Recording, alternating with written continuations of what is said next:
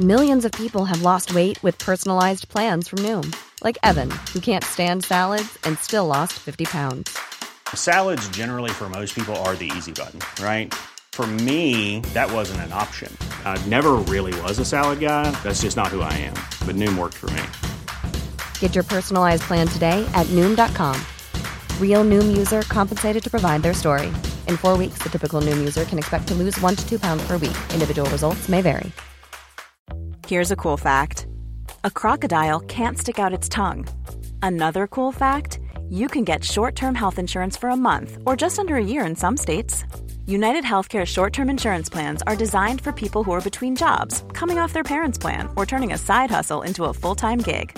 Underwritten by Golden Rule Insurance Company, they offer flexible, budget-friendly coverage with access to a nationwide network of doctors and hospitals. Get more cool facts about United Healthcare short-term plans at uh1.com.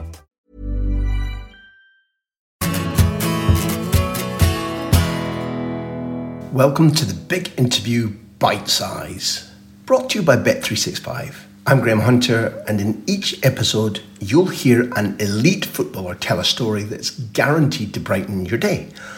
All of them come from my podcast, The Big Interview with Graham Hunter, which you can find by searching on Spotify or wherever you get your podcasts. Today's story comes from Liverpool legend and Sky analyst extraordinaire Jamie Carragher, a big friend of the podcast. He's going to take you right back to 2 big European finals, a dressing room so exhausted it can't celebrate a UEFA Cup final win, and first, that night in Istanbul. It's strange, the mentality of football. You go from 3-1, 3-2, and you think we've got to get it. As soon as you go 3-3, something, you think, oh, we've got something to lose now. You have that mentality. It's like when a team are winning 2-0 at half time. Why did the other team always come back into the game or put you under pressure? It just happens. It's just the way it was. But I think what we put into those 6 minutes or the start of the second half, I think eventually sort of took its toll on us. And we were playing against a team who were far better than us. And then they changed it round a bit. Rafa had to change it round a bit. Serginho came on the left because we had Smicer, who was a number 10, if you like, playing right wing back. That's how the team had to be set up second half. Stevie went there then. So I think certainly in extra time we were thinking penalties. If we get to penalties, we've won the lottery. You know, we've come back from 3-0 down, we're 3-3. We're hanging on against the best side in Europe. And it took everything. We had me making tackles, Jersey making unbelievable saves, Shevchenko missing an absolute sitter.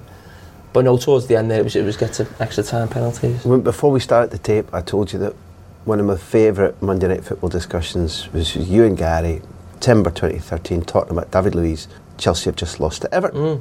And there's a really good philosophical debate about what should a defender in the Premier League do? Should he defend? Can he come forward? Names like Baresi and PK are mentioned. It's a right good debate. But you're quite staunch about defenders defend. And defenders, you know, you shouldn't be one-on-one or going on a run or whatever. When the penalty was called in Istanbul, where were you on the pitch? I was on the edge of the box. I was in the box. You were? I was a right centre-back stepping out with the ball, footballing centre-back. Stepping out or driving right to the opposition box and sending up a nice little ball to Milan Baros, no? Yeah. That's in a back three, stepping what out. Happened? So slightly different. But yeah, I think I played the ball into some... Did I get 1-2? I think I played the ball, stepped out and played it, and did Baros flick it round the corner for Stevie? Yeah. You play the ball from about 8 metres outside the penalty box, right into Barros' feet, who lays it off to Stevie. Yeah. Before the tackle's gone in, there's a hand. Yeah. And it's I'm yours. there. I'm trying to get someone sent off, I think. What possessed you? I think, as I've knocked it into Barros, you know what, I think a lot of you're playing then, as I said before, on emotion. I'm not saying it was the wrong thing to do, stepping in. But the way we were playing, it was just like, so we're 3-2. So this is for the penalty, make it 3-3. So what I'm saying is, in them 2 minutes, everyone's just like, right, give me the ball. You bash it in, you're actually looking for the ball. I think I'm looking for the ball back off Barros. That's why I carry on my run. And I go one way and Stevie goes the other. And he flicks it round the corner to Steve. So I think I just carry on my momentum. You'd have hit it. Oh, if he'd laid it. Yeah. Top right or top left? It'd still be going where Serginho's penalty went, I think. in the shootout. But no, I think you get caught up again with the emotion, the crowd. I'm not saying it was the wrong thing to do, but more often than not, it's not something I would have done. But it's something you used to do as a kid. You know, you'd 8 on your back at school, you played striker, then you played creative midfield. You were digging into something that you knew you had. Yeah, I mean, listen, I think every footballer, wherever he plays, will always play centre forward or centre midfield when he's a kid, you know, for his school team, Sunday team. So it's nice for that to come back in the middle of a European Cup final, those memories. It reminded me that I had one glorious interview with Gary Mack about the Alaves game, how chaotic and fun that was, and what a fantastic team you had. You were equally knackered in that one, weren't you, for a different reason altogether? Yeah. I think we were gone physically and mentally in that game, and we'd played Arsenal 3 days before and won a cup final from nowhere. The heat was unbelievable that day at Carragher again. We'd won it late on, and I always remember going to the UEFA Cup final on the coach. And normally a cup final, there's a bit of nerves, there's a bit of tension on the bus. And I remember looking round, and it was like we were playing a normal game. Not that we weren't, we were just physically, even being in like the zone doesn't take a lot, but it's like everyone was just like, we were shattered. Played every cup game we could possibly play. We won the 3 cups. We ended up getting to the Champions League, which we did 3 days later, and we were awful. We beat Charlton away 4-0 the first half, which could have been 4-0 down. We were that. But Alaves, on a normal day, we'd have beat them 3 or 4-0. And I always remember the celebration afterwards with the Alaves game.